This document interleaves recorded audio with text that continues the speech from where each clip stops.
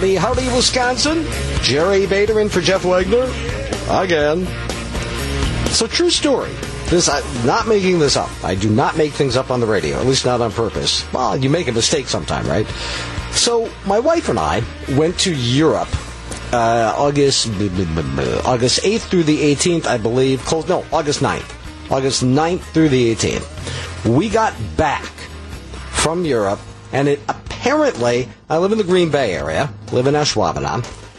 Apparently, it had not rained the whole 10 days we left. I mean, our lawn was brown, parched, and we asked people, what the heck?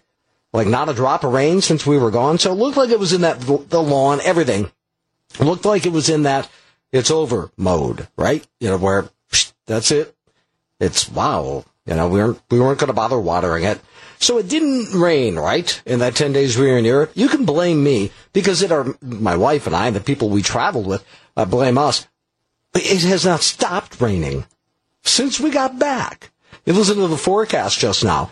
It's just rain. And by the way, in the northern part of the state, we are not immune from it. We're getting the same thing. It just continues to rain and continues to rain and continues to rain. And in addition to that, I was not ready for this warm weather. Look, you get in sweater mode and you're in sweater mode. I'm sorry. I calibrate that to the calendar. And by the way, I love sweater weather. I know a lot of people don't. You don't want to see summer go. I love autumn.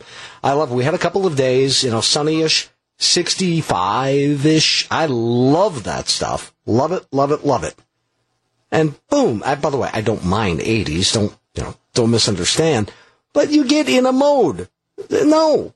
My wife and I had the ceremonial changing of the tubs, where we put the T-shirts and the shorts and all of that stuff. It's gone. It's in the basement. You can't do that to a guy. Or anybody, for that matter. Anyway, I know, there he is on the radio complaining about 80 degrees in October. He must have something more important to talk about, right? Well, as a matter of fact, I do. And we're going to jump right into a couple of things. I do want to say this. Later in the show, I'm going to have some things to say about some feedback that we at WTMJ received to a segment I did. Actually, we did just about an hour with a guest in there, Justice Kavanaugh. And, well, you got to make the transition. Justice Kavanaugh. As you can see, I'm not best with transitions. And I said some things, and it's interesting, all over the spectrum, people had some comments. I'm going to share those. We'll get into that. After 1 o'clock, we are going to talk about the U.S. Senate debate. Now, it's interesting. Let me just say this about that for now. Dan Bice of the Milwaukee Journal-Sentinel tweeted that, in his estimation, Senator Baldwin didn't look... Here's what he said. Dan Bice on Twitter. For someone who has spent her career in state and federal politics, Senator Baldwin should be better on her feet. It was sometimes painful listening to her stop and start and stop and start again during U.S. Senate debate against Leah Vukmir. It's interesting that was new to Dan. I will tell you what, I very clearly, vividly recall the 2012 Senate debate. She was not strong presentationally there. The problem was, as I'm just saying, I'm not criticizing, I'm not insulting. Tommy Thompson underperformed her. It was not a good night for Tommy. The first debate, at least, I think. I think it was the WBA, Wisconsin Broadcasters Association debate. Could be wrong about that. But it was a tough night for both of them. And as a result, Senator Baldwin actually looked pretty, by comparison. So I watched this morning. I did not watch it last night. I watched it online this morning after seeing Dan Bice's comments, and he's absolutely right. Presentationally, Leah Vukmir was much, much stronger. We're going to talk about just some observations, but there was a moment. Was there a moment in that debate? The best moment for Leah Vukmir, the worst moment for Tammy Baldwin, and they are the same moment. We're going to have the audio. We're going to get to that after 1 o'clock. I want to start with a shorty here and then a longer topic. This is breaking news, and I got to tell you, it's not a bombshell, but it's a big story, and it's hard to qualify as a big story these days because they just do seem to be falling from the skies. UN Ambassador to the UN, Nikki Haley, as you very likely or possibly have heard by now, resigned this morning directly to President Donald Trump. And then, now this is actually the old story from CNN that I have up here. Since then, they appeared, and it's pretty interesting. Actually, I think it's fascinating because everybody is wondering about the timing. Why now? Why in this way? It seems completely amicable. Here's what's fascinating. Haley said, well, actually, President Trump said, I stand corrected, President Trump said, hey, she's welcome back in the administration any time. That is extremely unusual. And these type of foreshadowing statements by President Trump are almost never empty. He does bluff from time to time, but it's hard for him to keep a secret. And but by the way, she made it clear she is not running against him in 2020 in a primary, that she will be campaigning for him.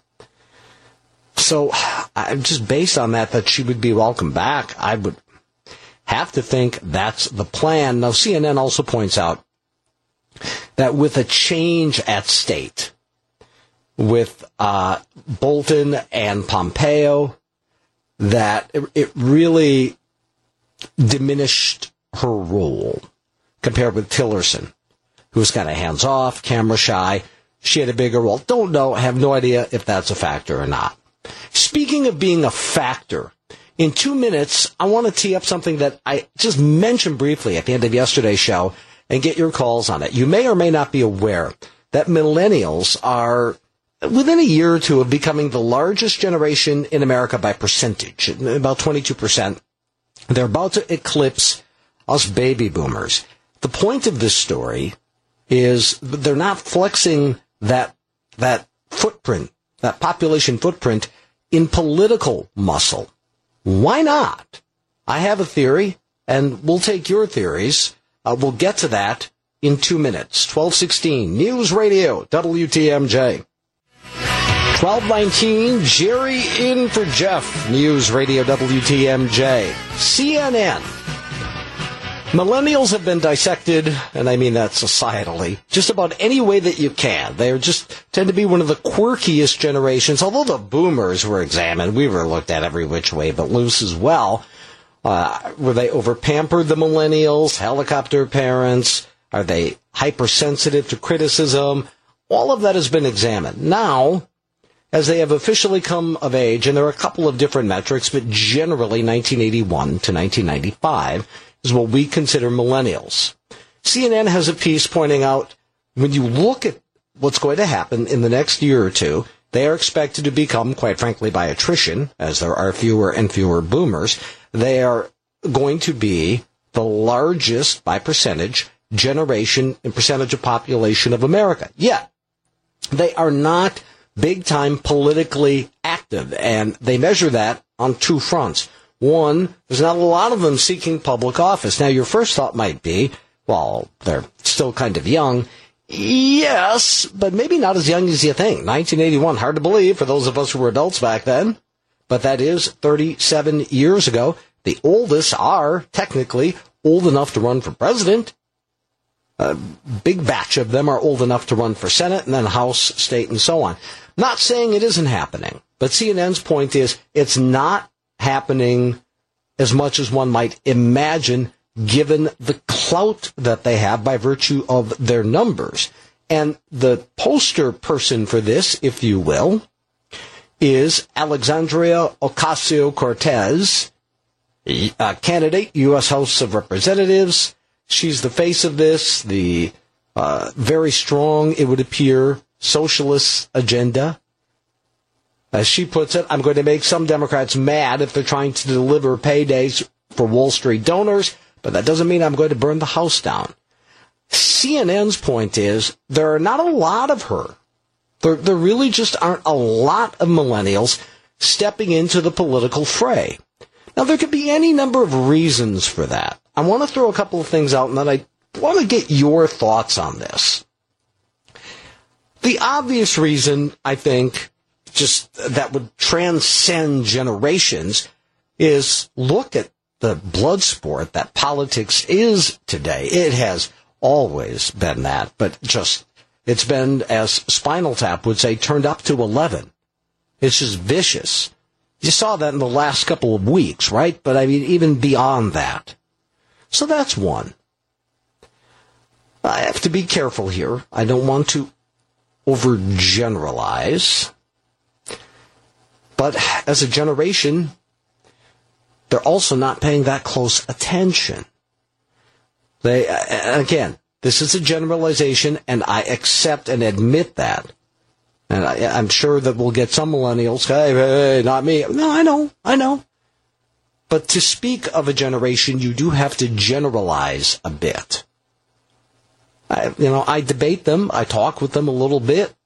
It's just the first layer of knowledge on a lot of issues. They haven't dialed in.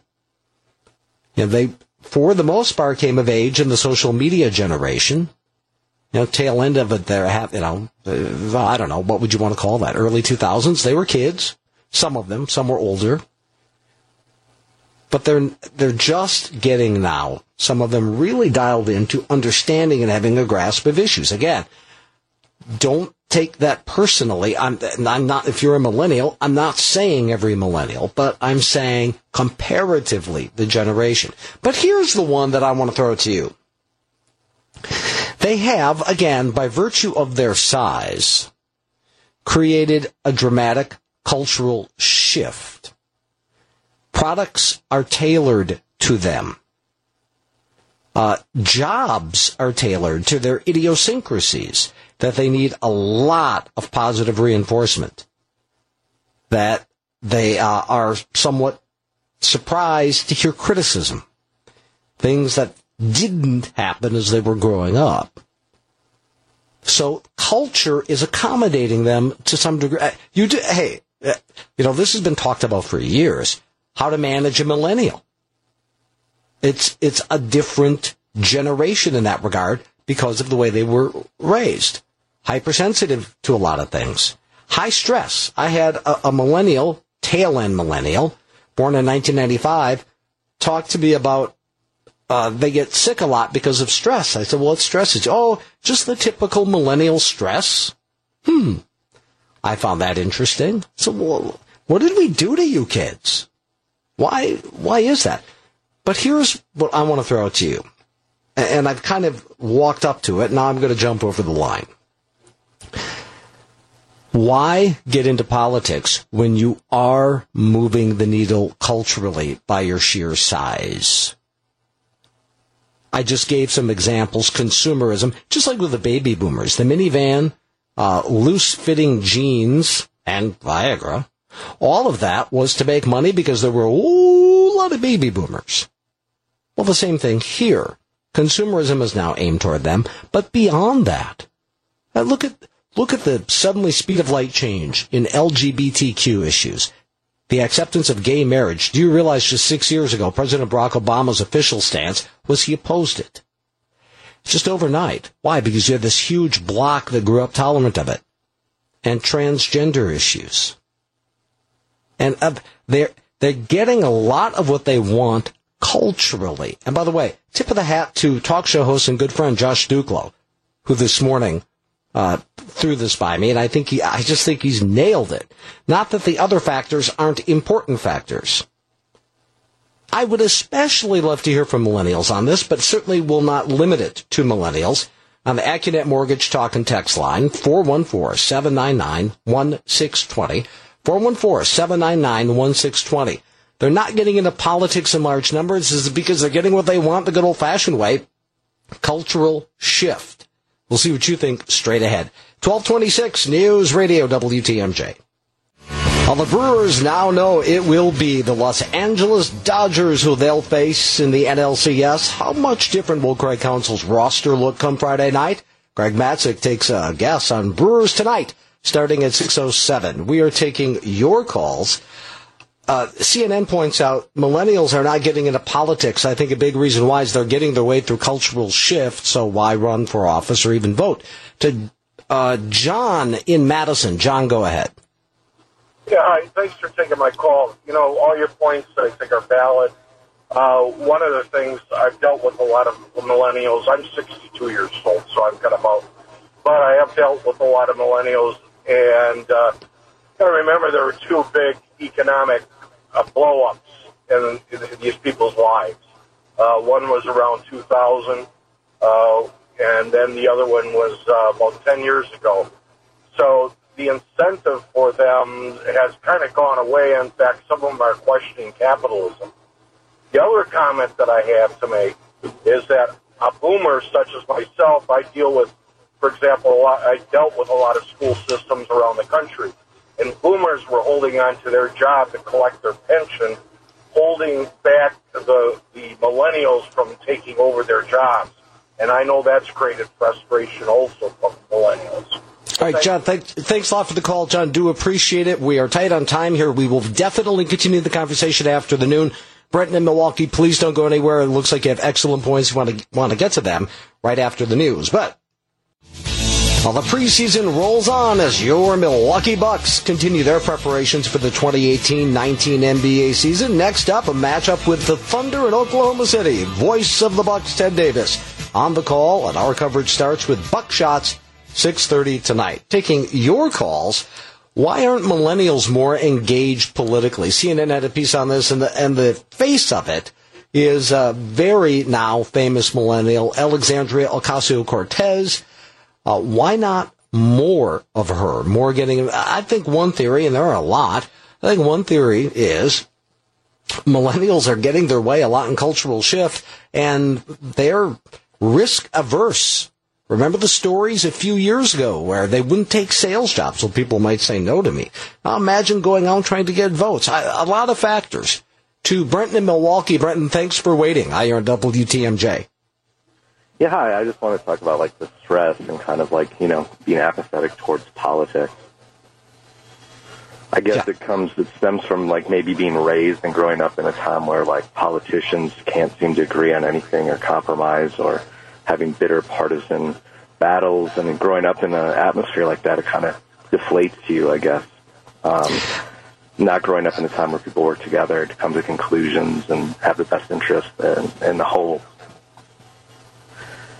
So I guess that would be one thing. Yep. Would you say this, Brenton? Yeah. Would you say that they are, as a generation, conflict averse, that they try to avoid conflict? Yeah, I mean, I'm on the cusp of the millennial. I think I'm like 1 year early. I own a house, unlike a lot of my friends, and I save up and I plan. But I have a lot of friends that are stressed out, and they have jobs where it's like, you know, there's that, inflation every year is like over 2%, and like the wage gap, the earnings are less and less, it seems. A lot of these friends of mine have huge student debt. You know, you hear your parents saying, I used to pay for college for my summer job. So there's a lot of factors that vary into it. I feel a lot of times you just kind of feel left out of the conversation. But at the same time, yeah, I mean, sometimes you feel sorry for yourself a little too much, too. Brenton, thanks a lot for the call. Appreciate it. Those are some excellent points, and I think we've had some really excellent points on this. An earlier caller didn't hang around, but pointed out that, they've seen a lot of economic upheaval in their lifetimes. I don't know. I don't know how that plays into it or not. What I would say is they are, even at this late date, and by this late date, you've got some who are pushing 40, it is very hard to get a handle on what motivates them.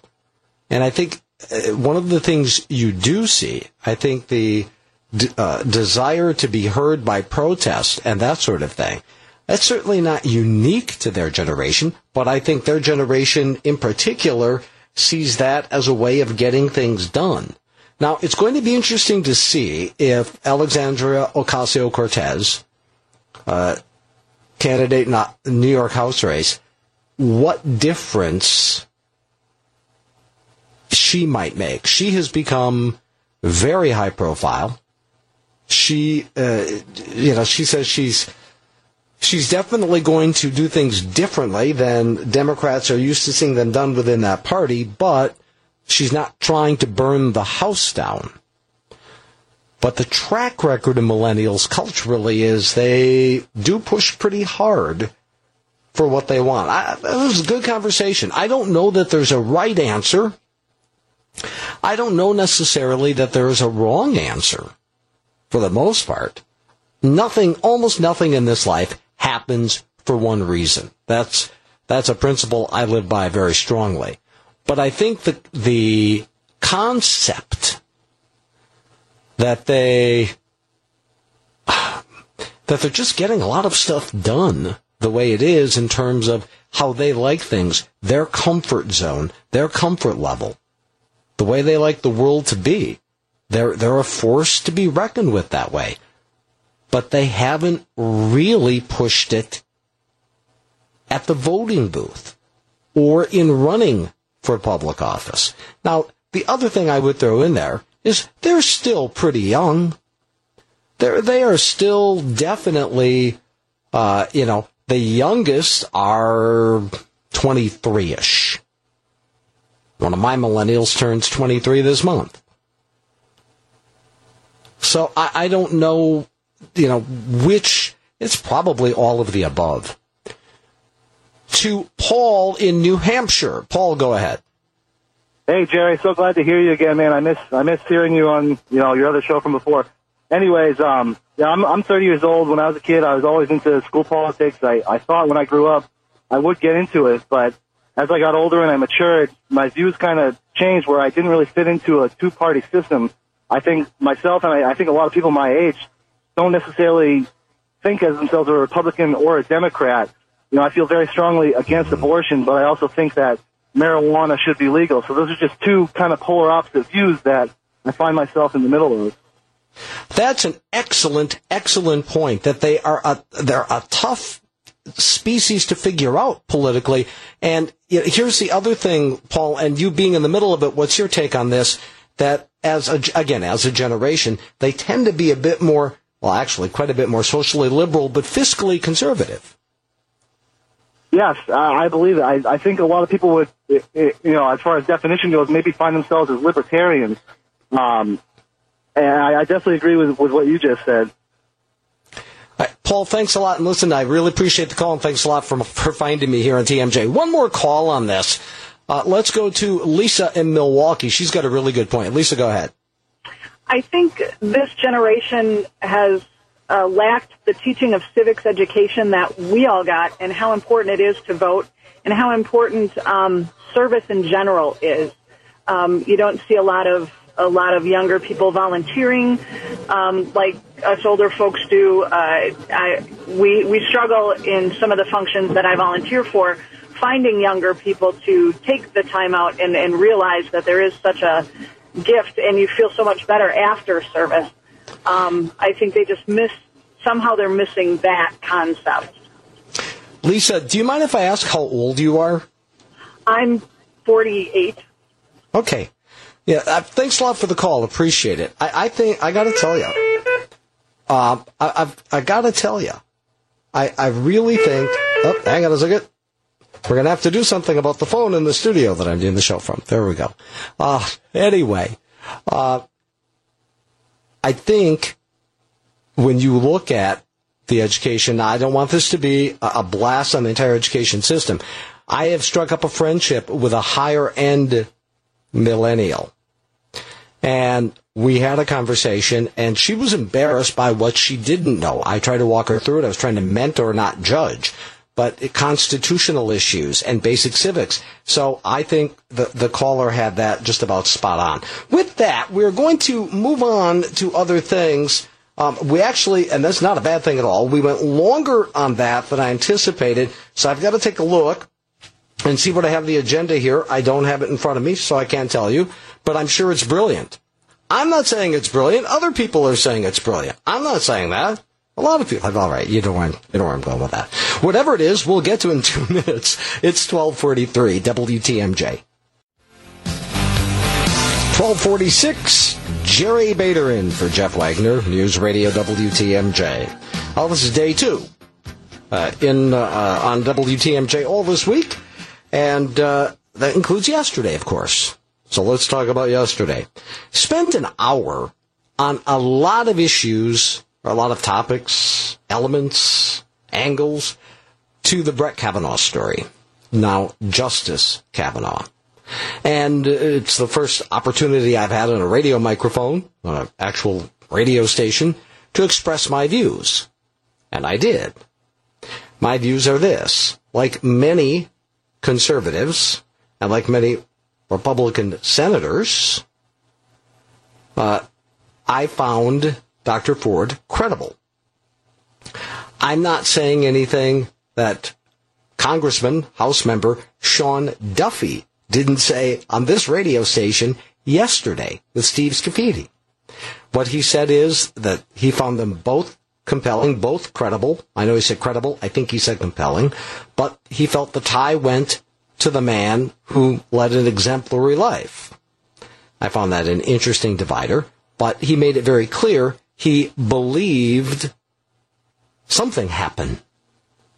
Something happened to Dr. Ford. The default position of Republicans who felt compelled to vote for Brett Kavanaugh was, I don't think it's him, though. I believe that something happened to her. She's just got the wrong guy.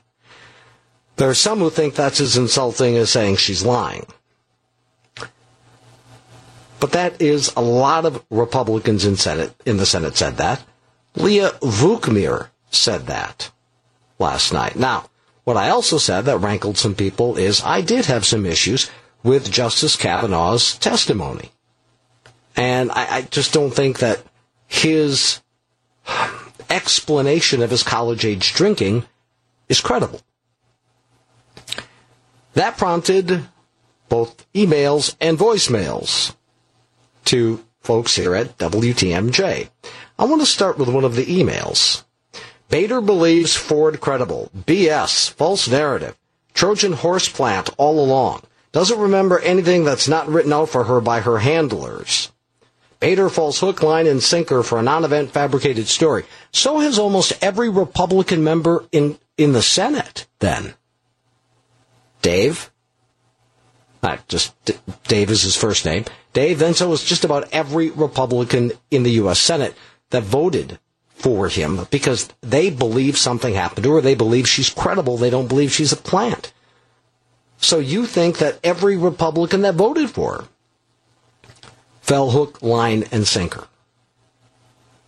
Because that's not a position unique or even rare on the right. That's been the default standard, so she isn't called a liar.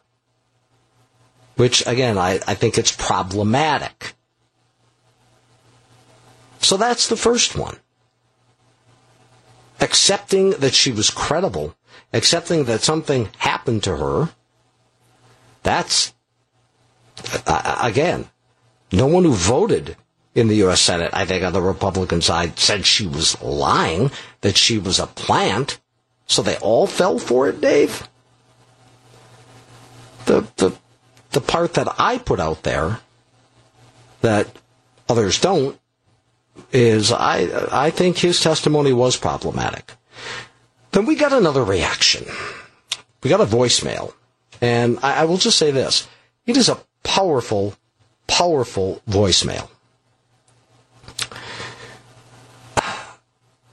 Management received a voicemail from a listener, a woman, who shared that many years ago she was sexually assaulted. And she heard 2 words from me. Women lie. Now, I don't know how closely she was listening. Those 2 words out of context are powerful. Powerfully wrong, but powerful. In context, they go like this. Again, I got lit up by people texting because I found Dr. Ford credible. I still find her credible. Unlike the president, who praised her testimony and is now calling her a fraud, a phony, and apologized to Justice Kavanaugh. He's done what he always does. Just blows in the wind. For a while, Donald Trump, President Trump, sounded just like me. But now that's not where he is, because all of his positions tend to be in quicksand. I do want to say to the listener, and I won't use your first name, I found Dr. Ford credible. I believe all accusers should be heard and not disbelieved. Some women lie, and I also said it is a very small percentage. Research bears that out. But it would be naive to think every woman in the history of the world who ever made an allegation of sexual assault was telling the truth.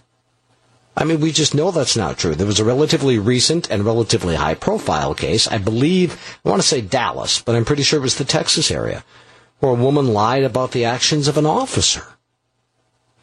It does happen, but it's rare. My point was, there is a movement afoot to say that the accusation is in and of itself proof of guilt, more in the court of law than what we were talking about here. And that can't stand, because then our entire judicial system crumbles. So yes, women should not be disbelieved. They should be taken very seriously as their claims are investigated. And ma'am, you are right. There was a time when they weren't believed at all, and men could get away with it just about with impunity. You're absolutely right. I could not agree with you more. Which is why I felt that what Democrats did in creating the situation they did was, particularly Senator Feinstein, a disservice to Dr. Ford, a disservice to Brett Kavanaugh, and a disservice to the entire system, to justice and to the public. But no, I did not say all women lie. I would never suggest such a thing. I wouldn't say most women lie. I wouldn't say many women lie. Two words can be powerful, especially taken out of context. That's why I took the opportunity to put them in context. 1254 News Radio, WTMJ.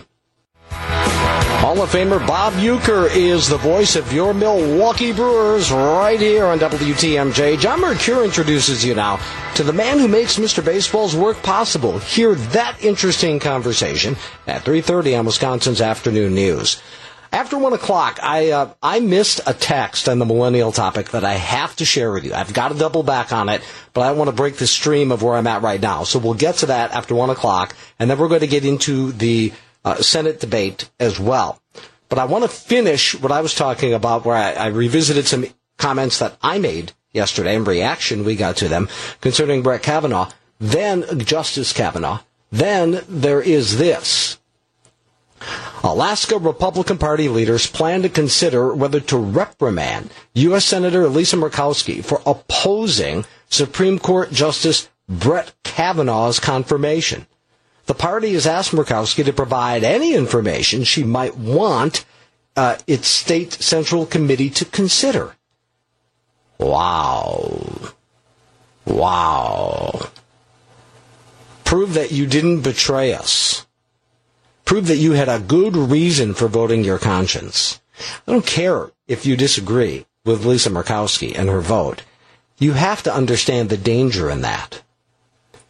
Party Chairman Tuckerman Babcock says the committee could decide to issue a statement, or he says it could withdraw support of Murkowski, encourage party officials to look for a replacement, and ask that she not seek re-election as a Republican. No mention of the optional reorientation camp. That's, I'm just telling you. By the way, Susan Collins, for her yes vote, also being horribly mistreated by those on the left who, she's been as open-minded as any Republican in the U.S. Senate. But it apparently is just never enough. Two people, one who wants to stay in the Senate and one who wants to get to the Senate, debated last night. A lot of stuff to talk about there. A great moment that we'll have the audio after 1 1259 News Radio WTMJ.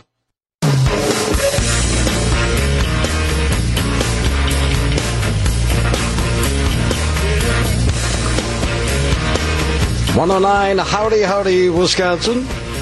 Jerry Bader in for Jeff Wagner. In this hour, we are going to discuss the U.S. Senate debate from last night and some other things. I want to start, though, with some cleanup from last hour. Two texts that I didn't get to on separate topics. We talked about millennials and why they could flex muscle there just on the cusp of becoming the, by percentage, biggest generation in America, but they're not really dialed in. Two emails, or rather two texts. As a 30-year-old millennial, I have slowly witnessed positions in politics turn from leaders to scapegoats. Anyone who's ever read The Whipping Boy understands why millennials aren't so quick to jump into a position of political power. Then there's this one, and I think this one's really interesting. Millennial here, we didn't get married, have kids, and start careers as young as you old-timers. Hey, dude, I resemble that remark. We're still young, but we're coming. They have delayed adulthood again as a generation.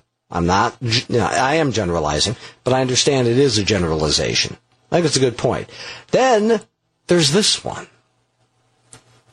I mentioned that I found Dr. Christine Blasey Ford credible, and so did every Republican who voted for Justice Kavanaugh. They said that, but didn't believe he was the guy. Not that she was making it up out of whole cloth. Listen to this. The only reason the Republicans are saying that, this is a text from the 262, the only reason the Republicans are saying that is because they had elections coming up and they need the votes. There was no shed of proof at all that he had done anything. It was a disgrace. Her testimony was all lies. That he accepts that jaded cynicism is beyond saddening to me.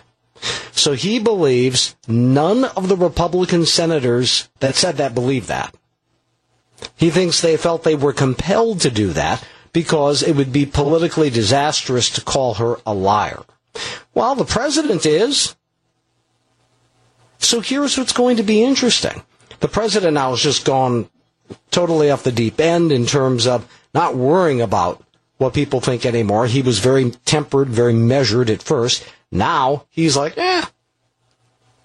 No, they all libeled him, and he did not seem to separate Dr. Ford from that. He slowly morphed it, then he mocked her and everything else.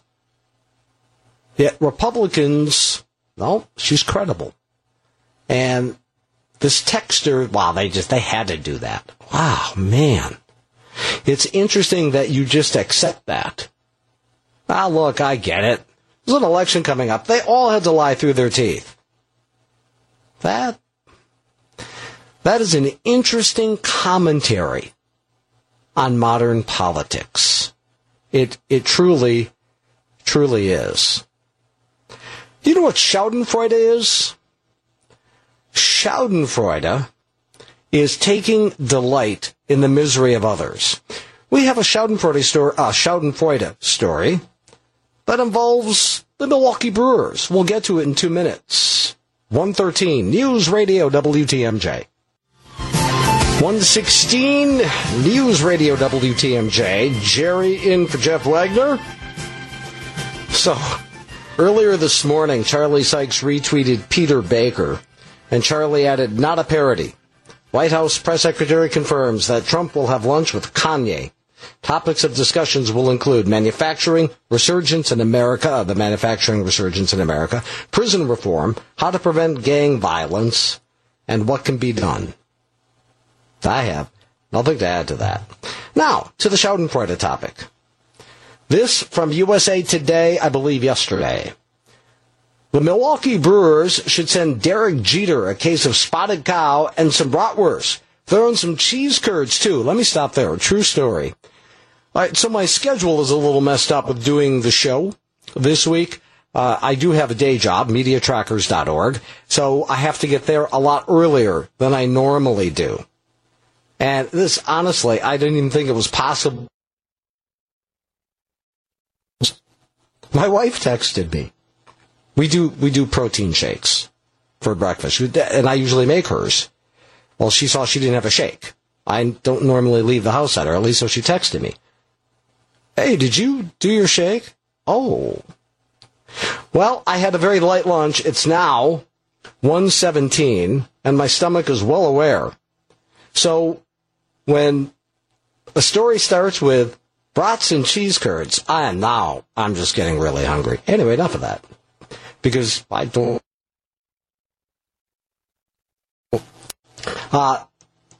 the author writes, the Brewers should send Derek Jeter that. I either didn't know this or forgot this.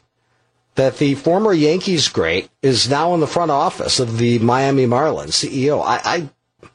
If I knew that, I forgot it. This is about Christian Yelich. By trading Christian Yelich to the Brewers in January for 4 prospects, Jeter single-handedly changed the course of Milwaukee's season this year. Might have shifted the balance in the NL Central for the next couple of years, too. Yelich is hitting .400 with a homer and 2 RBIs in the NL Division Series. Man, I didn't think it was that good. Now, she wrote this in the middle of the series, as the Brewers are heading west to Colorado, to Denver, with a 2-0 lead. And they have Jeter to thank for all of it.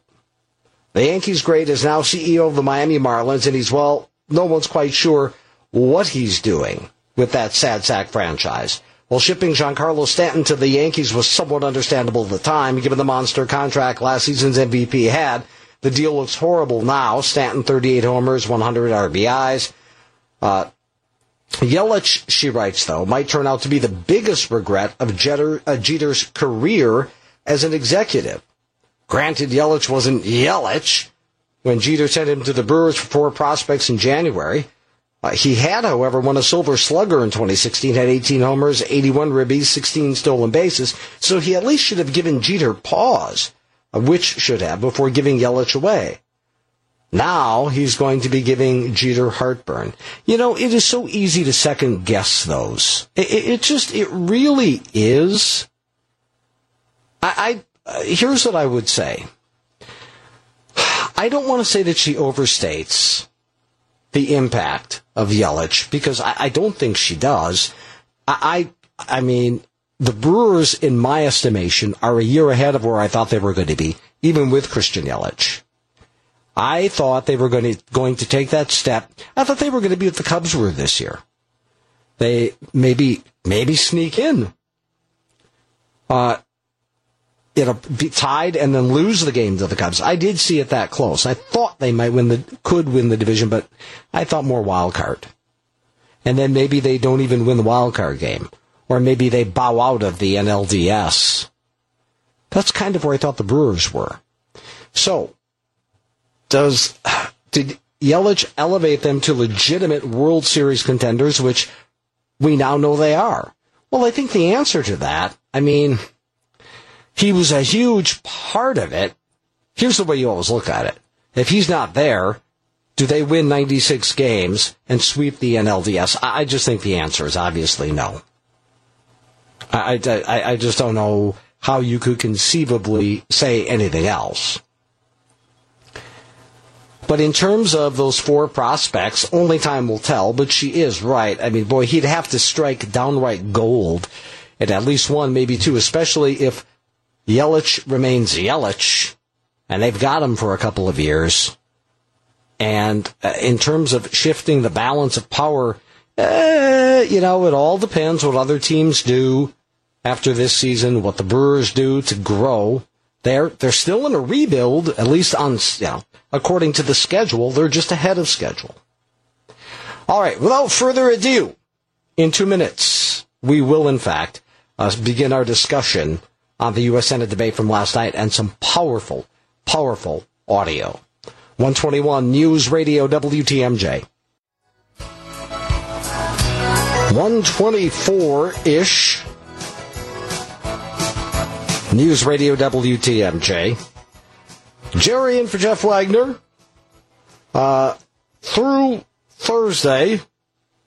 And then actually some flopola going on with the whole Brewers shindig, which you'll be hearing more about. But I am here, as they say in Vegas, I'm here all week. Try the veal. There's no veal. But you can see I'm still obsessed with food. All right. Last night was the first U.S. Senate debate between Leah Vukmir, state senator, Republican challenger, and incumbent Tammy Baldwin. Now, I did not watch it last night. I watched it this morning. And before I watched it, I saw this tweet from the Journal Sentinel's Dan Bice. For someone who has spent her career in state and federal politics, Senator Baldwin should be better on her feet. It was sometimes painful listening to her stop and start and stop and start again during U.S. Senate debate against Leah Vukmir. And then you have the Leah defenders. I would rather have the Tammy defenders. I would rather have at Tammy Baldwin, who is a calm, dignified thinker. She considers what she wants to express. Yes, because the measure of a good public servant should be how polished they are for the camera. No, she really struggled with content as well. My opinion was jaded going in by what Bice wrote, but I do agree. And I remember back to 2012, she was not strong in presentation then either, but Tommy Thompson really had a rough night. And her Republican challenger that go round. So I don't think it stuck out as much. But definitely rough. Now, they talked about a lot of different things. The organizers of the debate focused a lot on health care. And here's what, I don't know if this is what Bice was talking about, but I can tell you, I felt this was the one part where both were a little evasive and not answering a direct question. But for the most part, I truly felt that in that particular issue, Leah Vukmir, the presentation part of it, actually helped a lot. She seemed more confident. She was more aggressive, more assertive in responding to things that Baldwin said. Now, I would say that was true in pretty much all of the different facets that they talked and debated about. Here's the way I would do this. On style points, in other words, presentational skills, making points, directly answering questions, I would definitely give the edge to Leah Vukmir. I know I'm a conservative, and I'm telling you, and I have done this before. If I think a Republican or a conservative has lost a debate or performed badly in any way, I'll do that. Anyone knows the opinions I've expressed over the last 3 years as to where the president is concerned. I'm not afraid to criticize someone with an R behind their name if they're worthy of criticism. I thought she performed well, and I thought she performed quite a bit better, that Leah did, than Tammy Baldwin. And I think that, quite frankly, Dan Bice got that right. What I would say is when he said she should be better on her feet. The way his Twitter critics took that was just not polished, not smooth in delivery. Well, that is true. Leah Vukmir was much smoother. I do think in many instances she was better on substance. But boy, was there a moment in that debate. Before I get to that, there was also, I don't remember how long, like 4 minutes, something like that. They let them go after each other. And that was interesting. Debates should be more like that.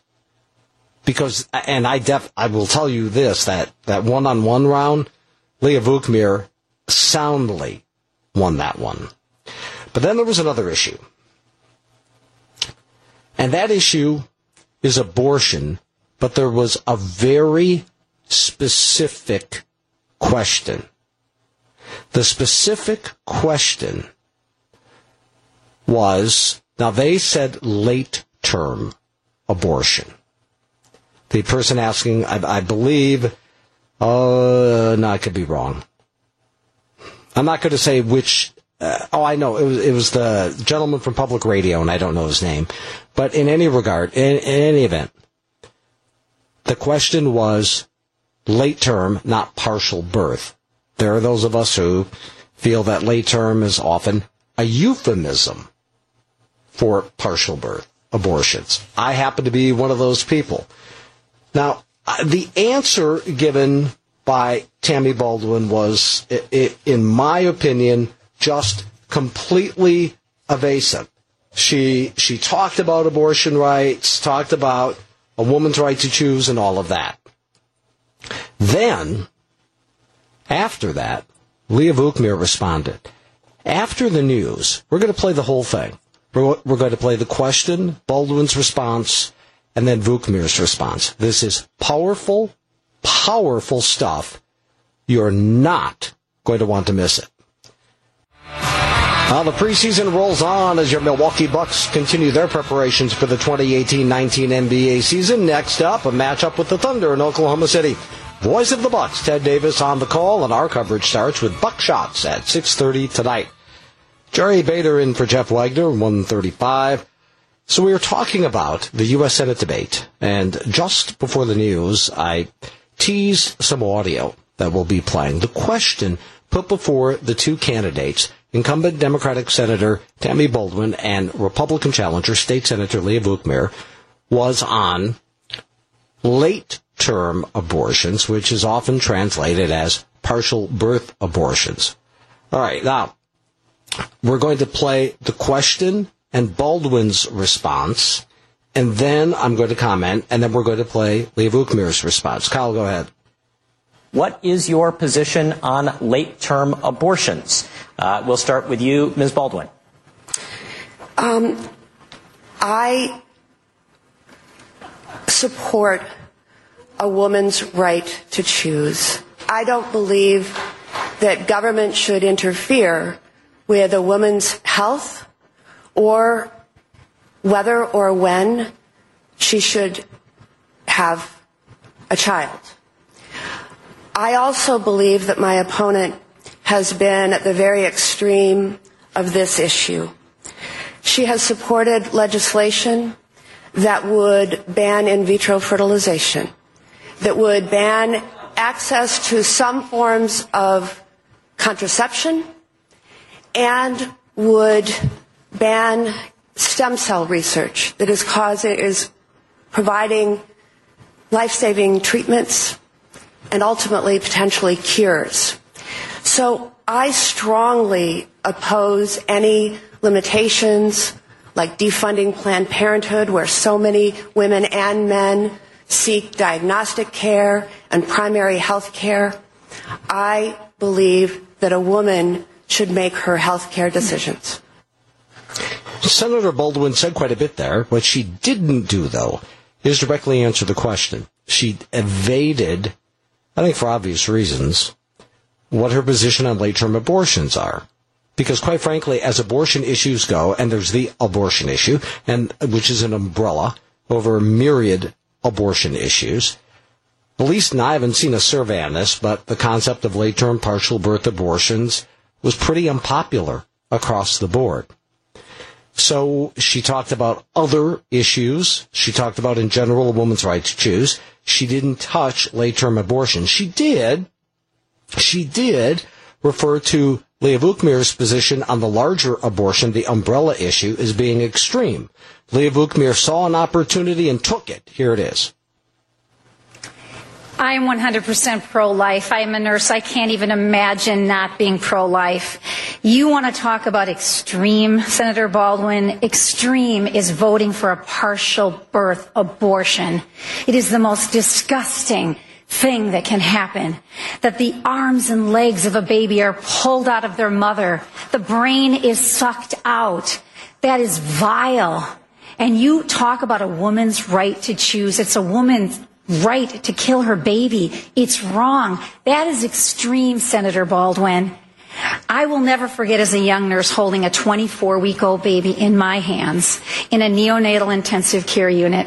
And I saw that tiny heart beating so rapidly under that thin chest wall, and that life was trying to hang on in that neonatal intensive care unit, and we were working hard to save its life. And Tammy Baldwin would rip that life out of a mother. just like that and snuff that life out. It's wrong. It's wrong. And you voted for that, Senator Baldwin.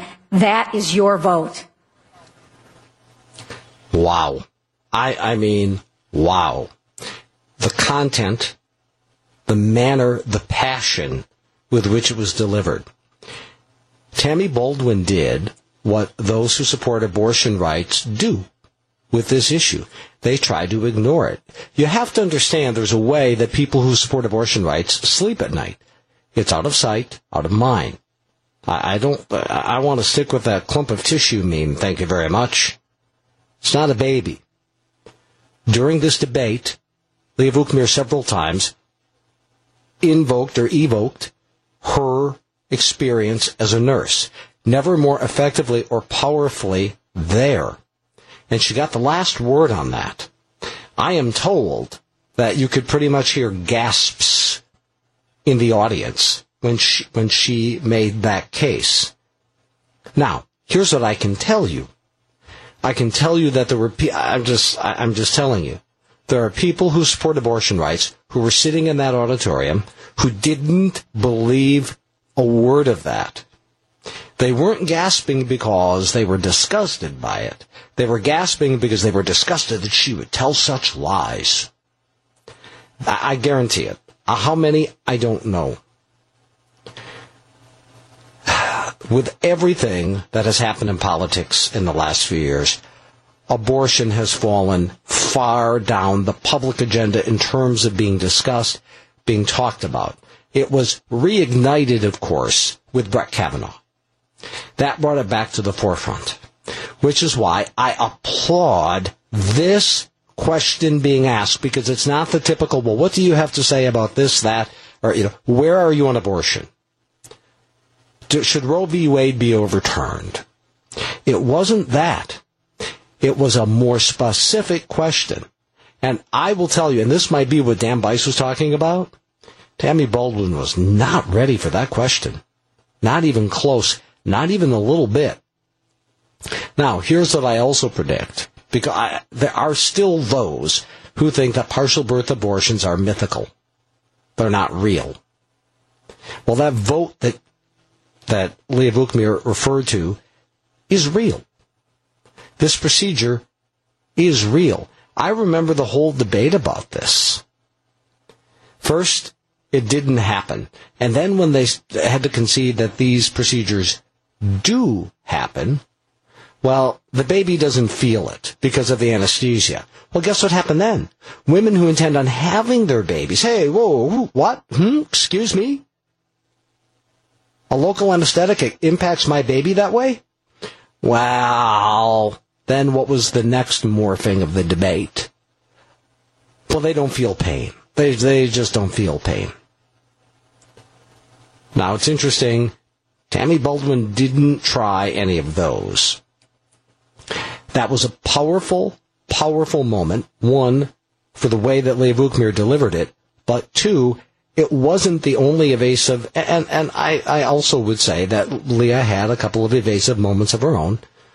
But on balance, I felt that Senator Baldwin evaded more often, but never more broadly than she did to that question, and never more disastrously than in that moment. A couple of other thoughts on the debate in 2 minutes. 143 News Radio WTMJ. 146 News Radio WTMJ.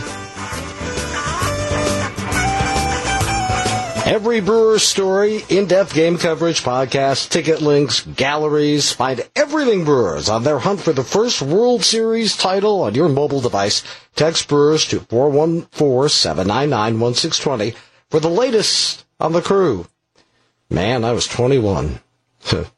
I was 21 the last time the Brewers went to the World Series. I was in college. I remember my dorm room, UW Oshkosh. Wow.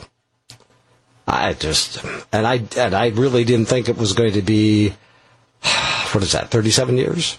36 years, sorry. 36 years? Wow. It's so close. It's so close. All right, some final thoughts on the U.S. Senate debate. Yesterday, we had Republican strategist Mark Grohl, Wisconsin Republican strategist, on, and his take was, okay, this debate isn't heavily watched. Therefore, he didn't assign a lot of impact to it. I somewhat agree and somewhat disagree. I agree it's not widely watched, but oftentimes you can get effective campaign ads out of it. The deer in the headlights moment for Tammy Baldwin on the abortion issue that we just talked about, late-term or partial birth abortions, I think could be juxtaposed with Leah Buchmer's response. Now, I understand that you could say, there are those for years, Jerry, stop talking about abortion, from conservatives. It's not doing us any favors. I would move on from that issue. Well, you saw it front and center with the Supreme Court. That's why this thing went nuclear. He's going to be the vote that overturns Roe v. Wade. So it's back. It's back on the front burner. And I think that is a powerful moment. On balance, I give the victory to Leah Buchmer. Now, here's what's going to be interesting to see as we are approaching the latest Marquette University Law School poll. In the last poll, Senator Baldwin had a commanding lead. I believe it was 13 points. Not sure, but I'm pretty sure that it was 13 points. It's going to be fascinating to see, given what's happened, and I do believe that there has been an energizing of the conservative base with the Supreme Court debate. It's going to be very interesting to see what the next MU Law School poll looks like. Now, Friday at MediaTrackers.org, I broke a story, and I understand it's an internal poll, and I can't explain everything on the air, but you can go to MediaTrackers.org. It's not your ordinary run-of-the-mill internal poll. It's got some chops to it. But yes, it's from the Leah Buchmer side of things. So, okay, an internal poll in that regard is what it is. It showed, I think, a 2.6 deficit for Leah Buchmer. I am not going to be shocked at all to learn that the race has tightened. It may not be reflected as that tight, and I don't know when they were out in the field when it's going to be for the latest MU Law School poll. Don't know.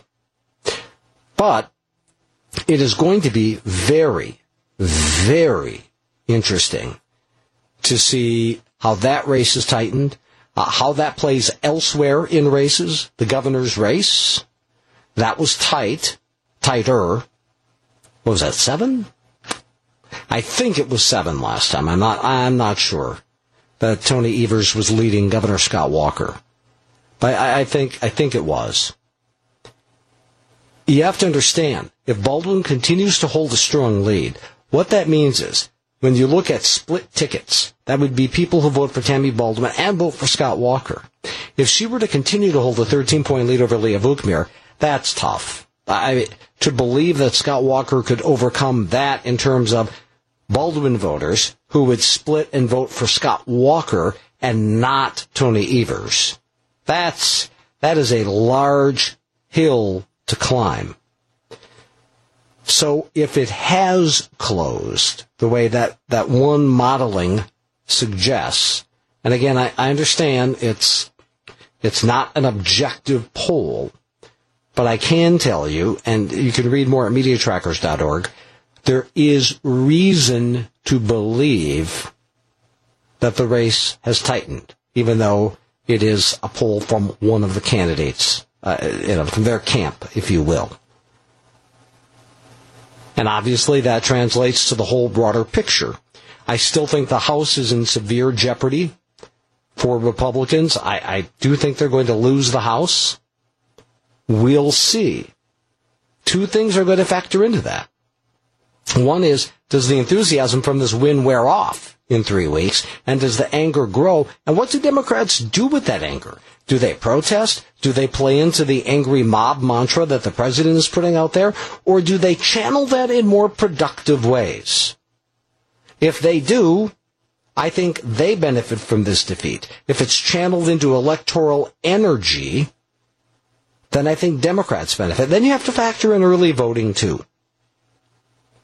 I think there's a chance this is going to be closer, though, in those two statewide races than people would have guessed. If Republicans hold on to the House, that will be, I think, a major, major upset. I do think they have improved their chances at the moment to retain the Senate. But we'll see. 153, News Radio WTMJ.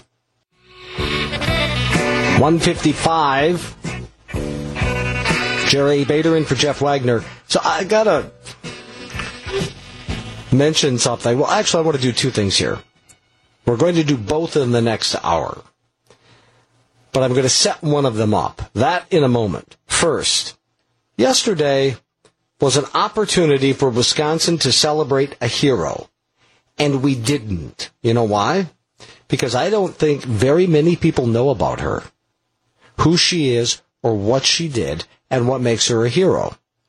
What makes her a hero, there was a recognition of it yesterday, but very few people, I do know of one media outlet that did mention her name. Very heroic and completely, well, I shouldn't say completely, largely unnoticed by history. We'll get to that after 2 o'clock, but we're going to start the next hour with this. And here's what I want to do. This is actually, I look at the agenda and I've got time to do this, so we're going to do this. Okay? Alaska Republican Party leaders plan to consider whether to reprimand U.S. Senator Lisa Murkowski. I did mention this earlier, but I want to share more of the story with you. For opposing Supreme Court Justice Brett Kavanaugh's confirmation. The party has asked Murkowski to provide any information she might want its state central committee to consider. Party Chairman Tuckerman Babcock says the committee could decide to issue a statement, or he says it could withdraw support of Murkowski, encourage party officials to look for a replacement, and ask that she not seek re-election as a Republican. He says the party took that more extreme step previously with state legislators who caucused with Democrats. He says all this follows outrage from Alaska Republicans. Murkowski told reporters that if she worried about political repercussions, she wouldn't be able to do the job Alaskans expect her to do. So basically what they're going to do, and as hotair.com put it yesterday, Sarah Palin can see the year 2020 from her house. What they're going to do is support someone else in a primary run against Murkowski, reprimand her. Well, I shouldn't say that's what they're going to do. That's one of the options they could do. They haven't decided what they're going to do yet. Okay? So, at least as far as I know, this is from yesterday afternoon. I don't know that they've done anything. So I have a question for you. And I am not, when we return to this, about 2:07, I am not going to tell you how I feel on this. I want to see what you think. I know that Steve Scafidi earlier today on WTMJ had a great conversation about ideological intolerance that conservatives face.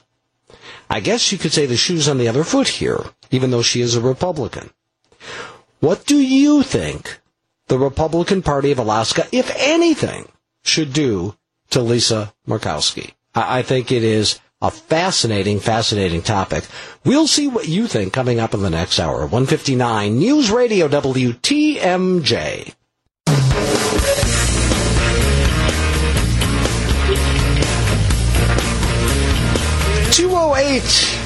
Jerry Bader in for Jeff Wagner. Because this is just the way it's just the way life goes, I guess. I'm not going to whine about it. I have a social engagement. Actually, my wife and I are going to a concert. So I'm going to record Game 1 of the NLCS. Well, I'm not going to try to evade the score. I'm not going to do that.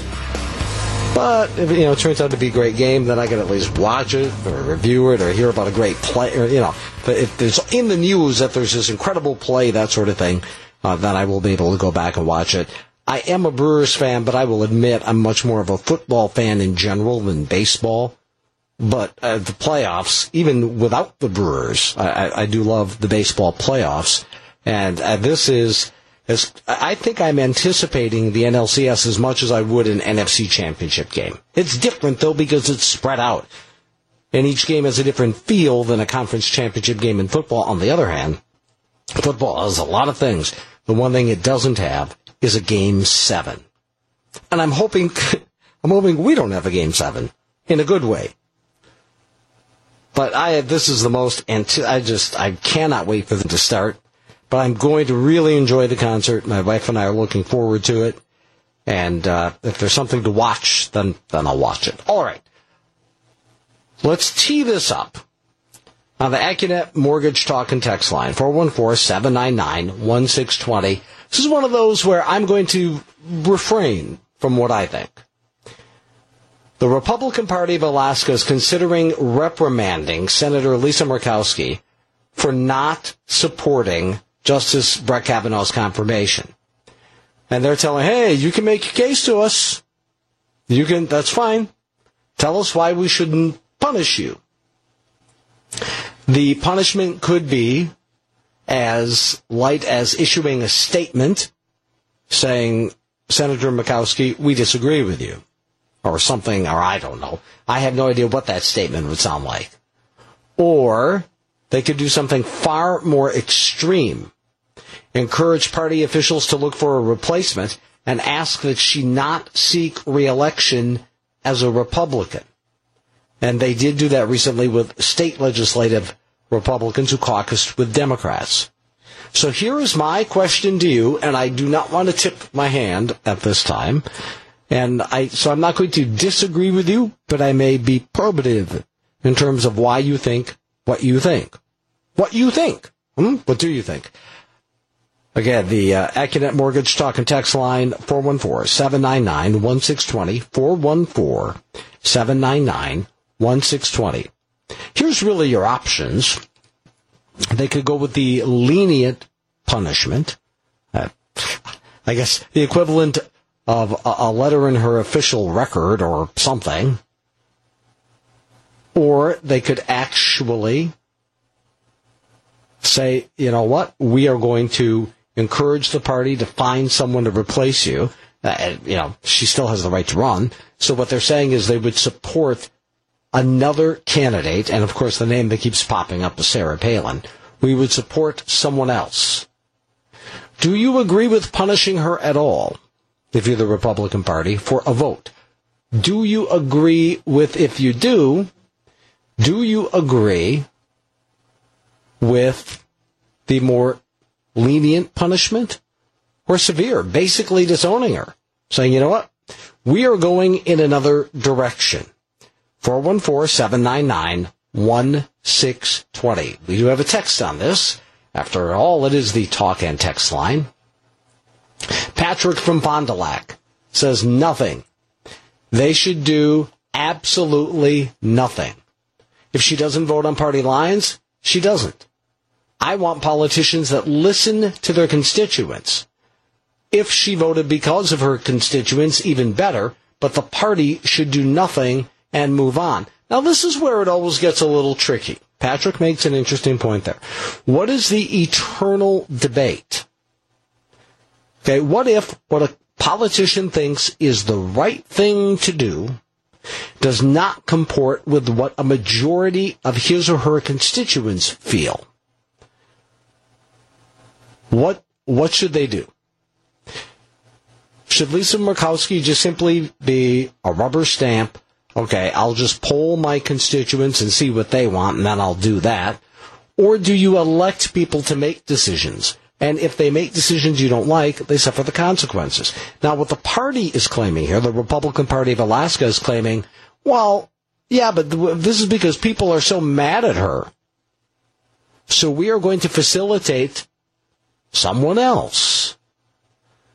Again, I'm withholding my opinion on this because I want to take the temperature of the audience. 414-799-1620. To Phyllis in Lake Geneva. Phyllis, you're on WTMJ. Yes, I'm here, and I'm saying that the Republican Party needs to applaud her. She deserves a bouquet of flowers. Why is that, Phyllis? Because she knows she is looking at his credentials, and she's making value. She's not going along with the crowd. And I agree with her totally. And I'd like to ask her to come to my crowd party. All right, Phyllis, thanks a lot for the call. Struggling a little bit there. It could be my failing ears, but I think we had a little bit of an iffy connection there. But she did feel that the party should, in fact, support Lisa Murkowski. To Scott in Wauwatosa. Scott, you're on WTMJ. Hey, thanks for taking the call. In this particular case, with this particular elected official, the Republican Party should distance themselves from her. She wasn't elected. She lost the primary in her district. Mm-hmm. She was a write-in candidate, and she has not been voting in Republican in a lot of cases in the U.S. Senate. So you got to set this up a little bit better with regards to this elected official, because the level she doesn't follow the strict, or for that matter, the moderate Republican ideology. Okay, so she doesn't, and there are other controversial votes, and I do understand. And as one newspaper put it, she's alone again. She was alone after the last time when she ran as an independent, and she won. So what they are saying is they're responding to outrage. So in other words, the party should, did they take a survey? Do they know what a majority of Republican voters think? Or are they just getting a lot of emails and phone calls? This is their Republican committee that's right in that district, in that area. So I don't believe that they should, reprimand her and throw her to the wolves by any of these imaginations. But from a distancing standpoint, to bring in and to support a future Republican candidate in the near future that purports to be an actual Republican, then I see a distancing requirement there. What does your distancing look like? What would that look like in practice? Well, right now they're setting themselves up to say in the near future, in the next election, when she comes up in 2020 or 2022, to say, we're not going to support you. We're going to support a more truer, ideologically Republican candidate, and that's what I see as a distancing aspect of it. You make a very good point. Even before she was a write-in, I mean, she's obviously her brand, and that's why she's targeted. She favors abortion rights. She is certainly one of the more moderate Republicans. But is it the party's place to do something about that, or is it just up to the voters? And should they stay out of it? If she loses a primary, she loses a primary. Well, having run for... Go ahead. Go ahead, yeah. Well, finish your thought. All right, I'll let you go. Thanks a lot for the call. If you want to weigh in, again, the Accident Mortgage Talk and Text line 414-799-1620. Let's grab one more call in this segment to Todd in Brookfield. Todd, go ahead. Hello? Yeah, go ahead, Todd. I enjoy your filling in. Thanks for doing this. I want to know your thoughts, just curious, as to why Lisa Murkowski and Collins, I understand they're squishy Republicans and close to Democrats. Why do they always seem to want to be the last to make public their opinion, their vote? Do you think they must enjoy the spotlight and the power that comes with, okay, everyone else has decided and gone on record except for us, now we get to be the last two? Or do you really believe that they can't decide in 3, 4, 5 weeks? I don't understand why they always want to be the last two, the dramatic two. That's where I'm confused.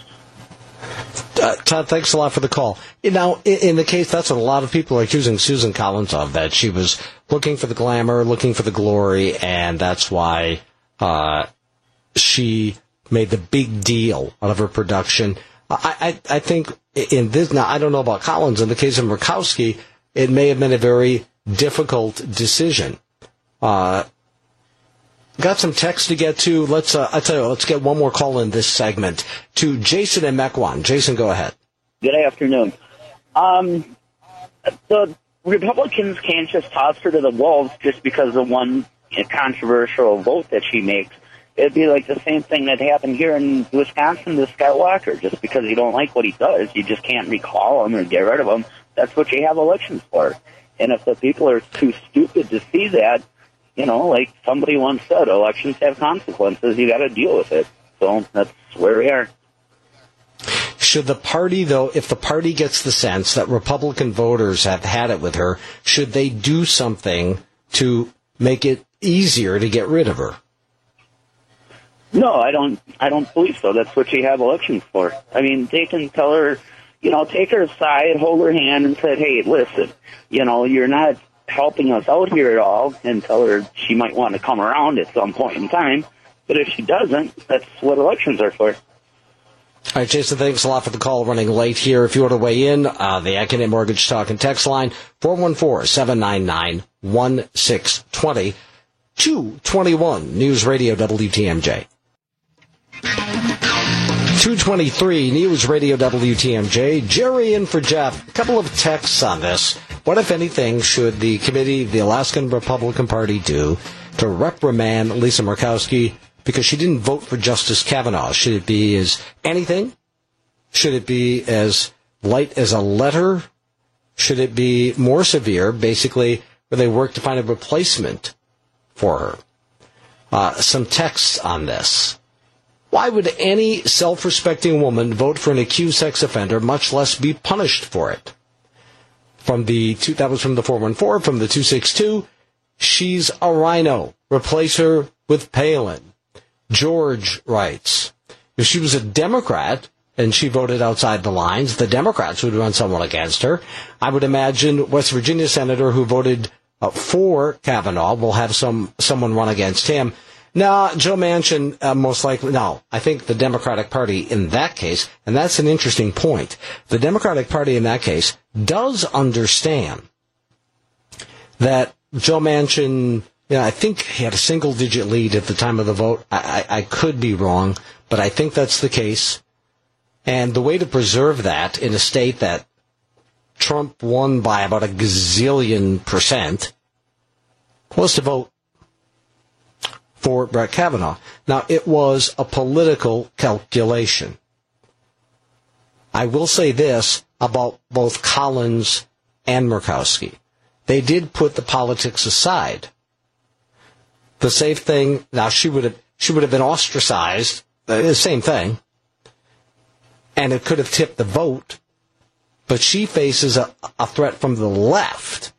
That's not the dynamic for Murkowski.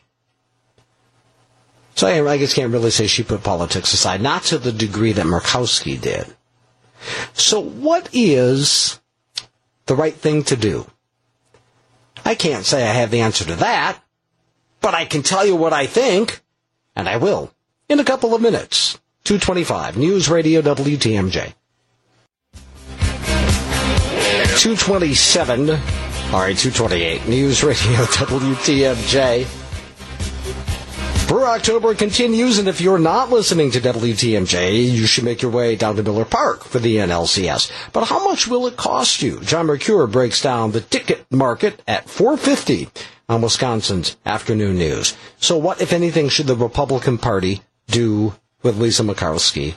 They are considering punitive measures for her vote against Brett Kavanaugh, Supreme Court Justice. I think it's a difficult call. If the party feels that its base is alienated by her, I understand the desire or inclination to do something. And a caller made a very good point about her track record. And I get that. And he kept saying, in this case, in this instance, with this elected official, It just never works that way.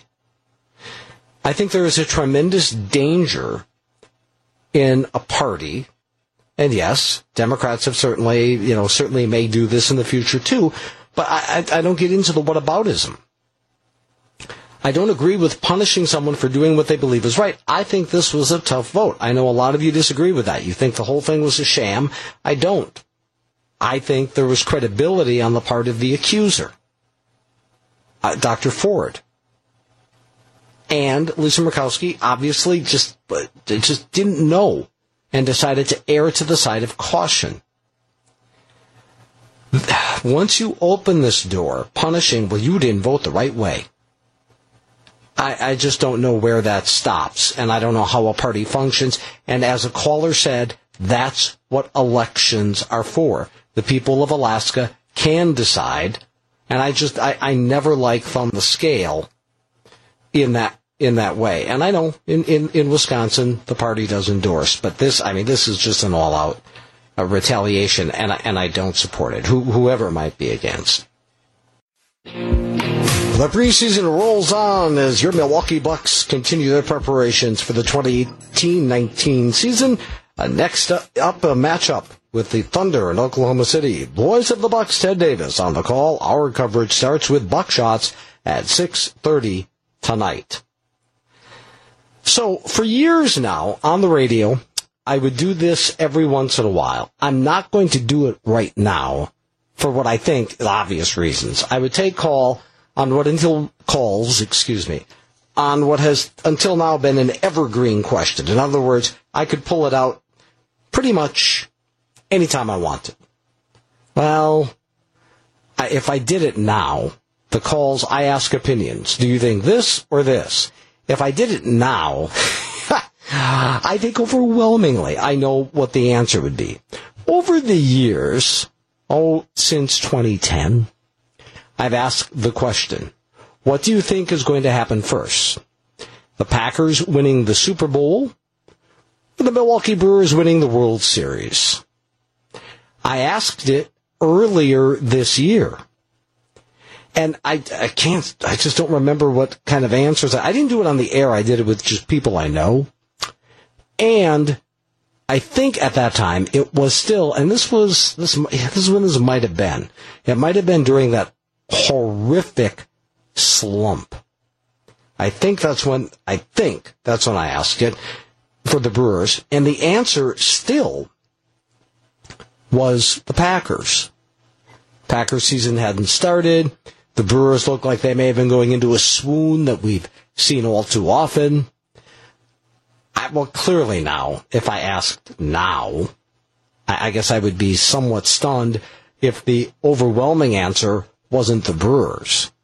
Now, because they are headed to the NLCS, doesn't mean they're going to make it to the World Series. We found that out in 2011. To me, this feels different. And you can point to a lot of different things as to why this feels different. I think Christian Yelich, one of the great acquisitions of all time. We talked about that earlier. But I think where this feels different is this. And you might think I'm just putting too much into this. Sweeping the Cardinals to win, to earn the playoff spot, I should say. At that moment it was wild card, but to guarantee themselves a playoff spot in St. Louis, just to me was a statement. I mean, how many times has the shoe been on the other foot with that team? That was the first thing. Then continuing to win and tie the Cubs.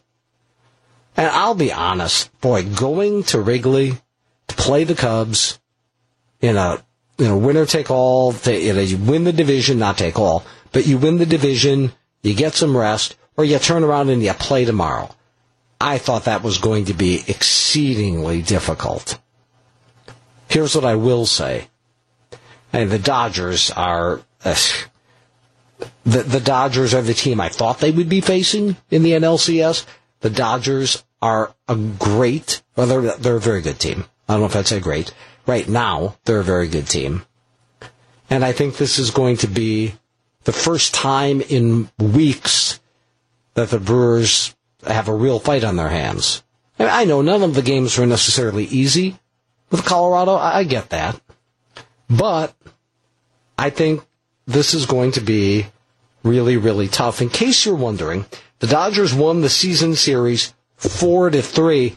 I think they dominated the Rockies. I thought I saw 7-2 record in the regular season. And there was the game where did that happen? That was, I don't remember the score, but it was embarrassingly bad. It was during that horrible period that they were having, and they just got crushed. But in the end, it was 4-3 in favor of the Dodgers. I think this is going to be a great series. Not great if you're a Brewers fan. To me, what would be great? Another sweep. It would. Well, you don't want to be nail biting over this thing, right? You want to get it done with. I don't think that's going to happen. I don't think it's going to be swept either way. Now, I'll tell you right now, if, in fact, the Dodgers ended up dominating this series, I would be really surprised. I would. The Brewers are still the hottest team in baseball. There aren't many left, but they've just been so hot. I mean, Boston, there was an interesting situation. I get it. But anyway, they just seem to me, in 2011, I thought they were a good team. This, to me, and I know it's really dangerous in mixing sports, it does feel like the 2010 Packers. The only difference is they didn't get in by the skin of their teeth on the last day. They were already in. But they won the division the day after the last day, which is kind of like what happened in 2010, where the Packers snuck by the Bears to make it into the playoffs, and then just, boom, they were on that run, and you felt it. Defense played great. You would like to see the offense generate a few more runs at times. They are leaving just squandered opportunity. If the clock's going to strike midnight on a Cinderella team, which I don't consider the Brewers, I think they are a World Series contender right now, at least a year ahead of schedule. But that can catch up with you. I think it's going to be I think it could go 7 games. You can't predict that in these things. Baseball, who knows? A run here or there. Really don't know. Speaking of not being able to predict things, there's a great story that I want to share with you. Yesterday was the anniversary of a dark day in Wisconsin history.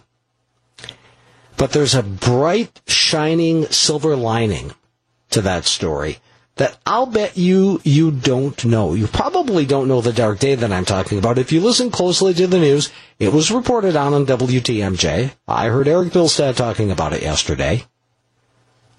But you probably don't know the amazing story of a true Wisconsin hero and what her story is. So I'm going to tell you in a few minutes. 2:42, News Radio WTMJ.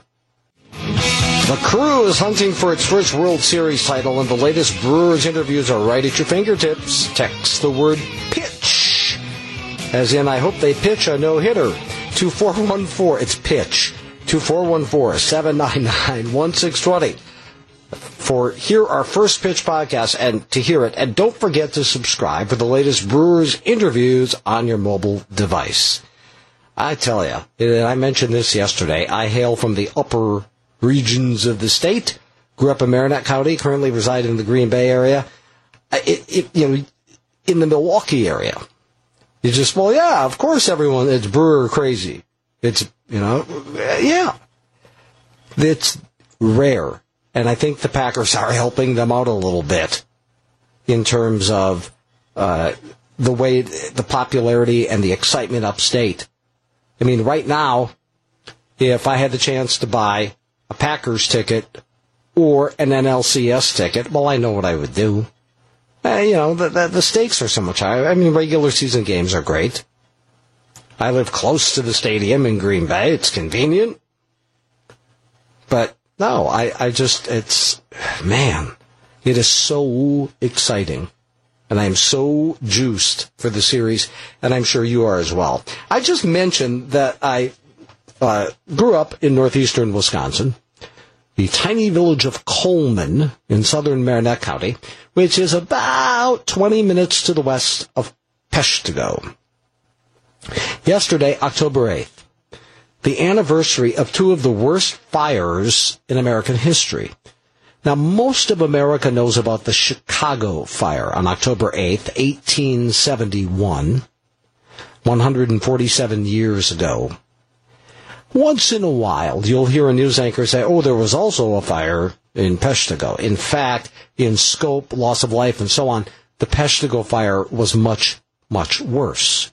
But even then, a larger metropolitan area is going to get all the attention, perhaps even more so than you know. There's an amazing story, and I learned this just not too long ago. My mom, who these days, she's 92, and the faculties, unfortunately, are failing her, but throughout her life, she has been fascinated with the Peshtigo fire and read all different books on it. And she shared some of them with me, or she shared all of them with me, but I chose to read some of them. She has one in the nursing home she lives in her room, and I picked it up recently. I did not know this. Now, part of the story I knew. This is an amazing story, and I'll bet you don't know it, at least the whole story. The governor of Wisconsin, Lucius Fairchild, heard of the Chicago fire, got the telegraphs, hey, we need to provide support. We need to provide relief to the city of Chicago. Packed up all sorts of supplies and things on a train, headed to Chicago to be a good neighbor and help, right? Lucius Fairchild didn't know, at least the scope, I don't think he knew at all at that moment, there had been a fire in his own state. Now, you may have heard the story, so they recalled the trains. There is a story behind that story. Here it goes. It was immediately apparent that Marinette, Menominee, and Green Bay would not be able to provide any measure of meaningful relief by themselves. Isaac Stevenson, owner of a lumber company in Marinette, was the first to send a request for aid to Madison. He sent a messenger by steamer to Green Bay on the 9th, so a boat to Green Bay to get the telegram to Madison, and from there it was sent. His telegram was not received at the Capitol in Madison until Tuesday, October 10th. The same destroyed telegraph lines that had isolated the doomed area before the fire now meant there was no way of contacting the outside world. Once the news of the fire reached Green Bay, it was telegraphed to Madison and the other cities. Nobody knew until then. As coincidence would have it, almost all of the state officials, including Governor Fairchild, were in Chicago by this time. They need the help. A large part of Chicago had burned on the very same evening as the land in northeastern Wisconsin on the 8th. Chicago was able to telegraph to all parts of the country as soon as its fire started, asking for relief, and the nation heard. So now, Madison finds out about what's going on in northeast Wisconsin. Enter First Lady Frances Fairchild. She took matters into her own hands. She heroically rerouted trains full of aid supplies headed for Chicago to Peshtigo. She implored the residents of Madison to send whatever blankets or warm clothes they could spare. The first relief supplies, a few train carloads of food, blankets, and clothing, were on the way to Green Bay by the afternoon of Tuesday, October 10th. Though rather insignificant in terms of the total aid that was sent to the relief of Peshtigo, the initial relief supplies showed the urgency this disaster would be handled with. Now, I found this, just did a Google search. Firestorm at Peshtigo is where that's from. In the book that my mother has, it fleshes this out a lot more. And basically what it does is say that she was acting governor. Now, she had no authority. She's first lady. She's barking out orders. She's making, not long-term policy decisions, but policy decisions as they relate to the relief needed for northeast Wisconsin. It's called the Peshtigo Fire. It wiped out thousands of acres of woodland. She just took over. Now, you would never see that. I just can't imagine it happening today. And I don't know. So apparently they said the governor, I'm assuming, and I don't know what our legislature, I didn't research. I don't know if we had a bicameral legislature that looks anything like we do today. I don't know. But I think she is an amazing story. And if Wisconsin school children don't learn about Frances Fairchild, hero First Lady of Wisconsin, they should. Because it's a great, great story. Final thoughts straight ahead. 252 News Radio WTMJ.